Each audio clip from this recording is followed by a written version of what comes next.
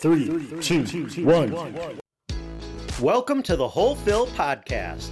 I'm your host, Phil Reese the DJ. That's my Facebook name. Really Phil Reese. That's my Twitter. Philip J. Reese. That's my Instagram, my .com, and my real life.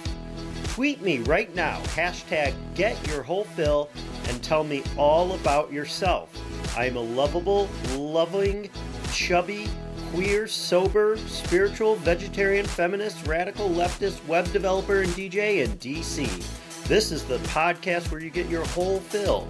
I talk about whatever I want with whomever I want and do whatever I want because there's no rules, no format, and no fucking censors. Let's start the show. Today is Monday, June 8th, and we're talking about self-improvement culture in the face of a radical social paradigm shift. It's no secret I'm pretty woo-woo, hippy-dippy, and I talk a lot about self-improvement and the ways I am trying to improve myself all the time. I want to share with others the tips, tricks, and coping mechanisms I have found that have been invaluable to deal with my addictions, compulsions, behavioral issues, depressive disorder, and generalized anxiety. I believe that the search for serenity and peace is a just and prudent pursuit for any human and every human. But we do not live in a vacuum. The world around us continues to turn even as we are doing work internally, and we are not exempt from having to interact with that change. For me, at least, the goal of self-improvement is to make myself more capable of making the world a better place.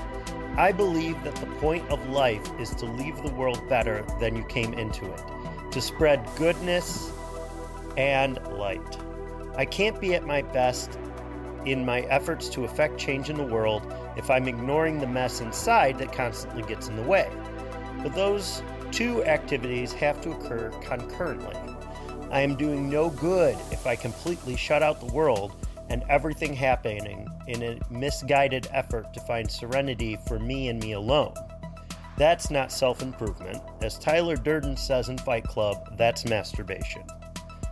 It's impossible to be at your best, to participate in the efforts to make change when you're still healing from past traumas, or you are otherwise not doing the work you need to do for yourself to be able to dedicate yourself mentally to the fight in front of you. So by all means, a balance is necessary and good. You can't be physically on the front lines of the protests every single day, 365 days a year. It's impossible. You can't be having difficult conversations with those in need of education 24/7. It's too mentally exhausting. You can't donate all of your money to the causes you believe in. You gotta pay rent and utilities and buy food and medicine first.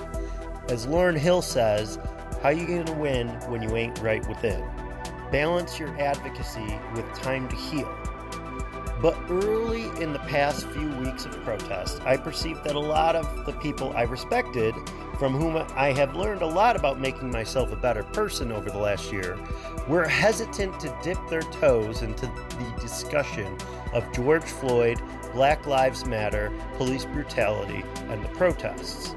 And many have unfortunately emphasized the internal work over the community advocacy as a response to this. In short, lots of self-help gurus are suggesting everyone just go meditate a while instead of protest and we'll all be better off. This is a crock of shit. Meditation isn't a crock of shit. I've been meditating every day, even through all this. Though I will admit my concentration has been shot and my mind is wandering more than usual and my meditations are shorter and less fulfilling than usual. But they are bringing me a little more peace than I would otherwise have. But I would not be authentically Phil if I wasn't also doing what I can to push against the systemic problems I see in the society around me. I am here, after all, to comfort the afflicted and afflict the comfortable. Working to better myself and provide guidance to others who are seeking help to better themselves is only part of who I am. And I have to be my whole self. The name of the damn podcast, after all, is The Whole Phil. When we see police brutality against people of color and trans people, And then we see people from all over rising up and finally saying enough is enough. And our response to that is that everyone just needs to meditate more. It's no different than that asshole who sees someone post Black Lives Matter on social media and decides to respond with all lives matter. Yes, we need to all seek a future where we can all be at peace and serene. We're not there yet. And that's what we're trying to do, because avenues to that are completely closed off for most people of color at the moment.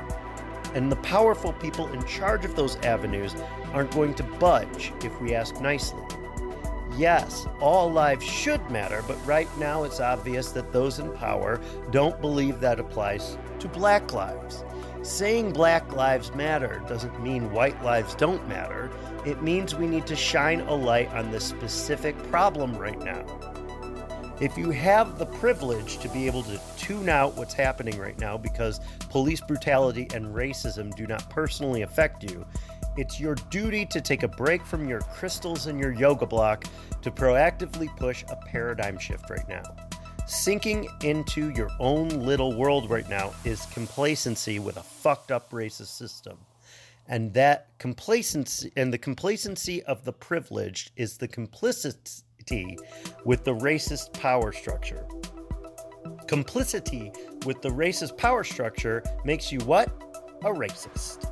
Sorry, I don't make the rules. But white silence is violence. Put that in your chakra and smoke it. Right now is not the time to be encouraging everyone calm down. Right now is the time to use your privilege for good, to advocate for change in a racist criminal justice system and the way our society looks the other way. Talk to those in power about replacing the militarized, decidedly non-Zen by the way, police force where you are with a community-based alternative.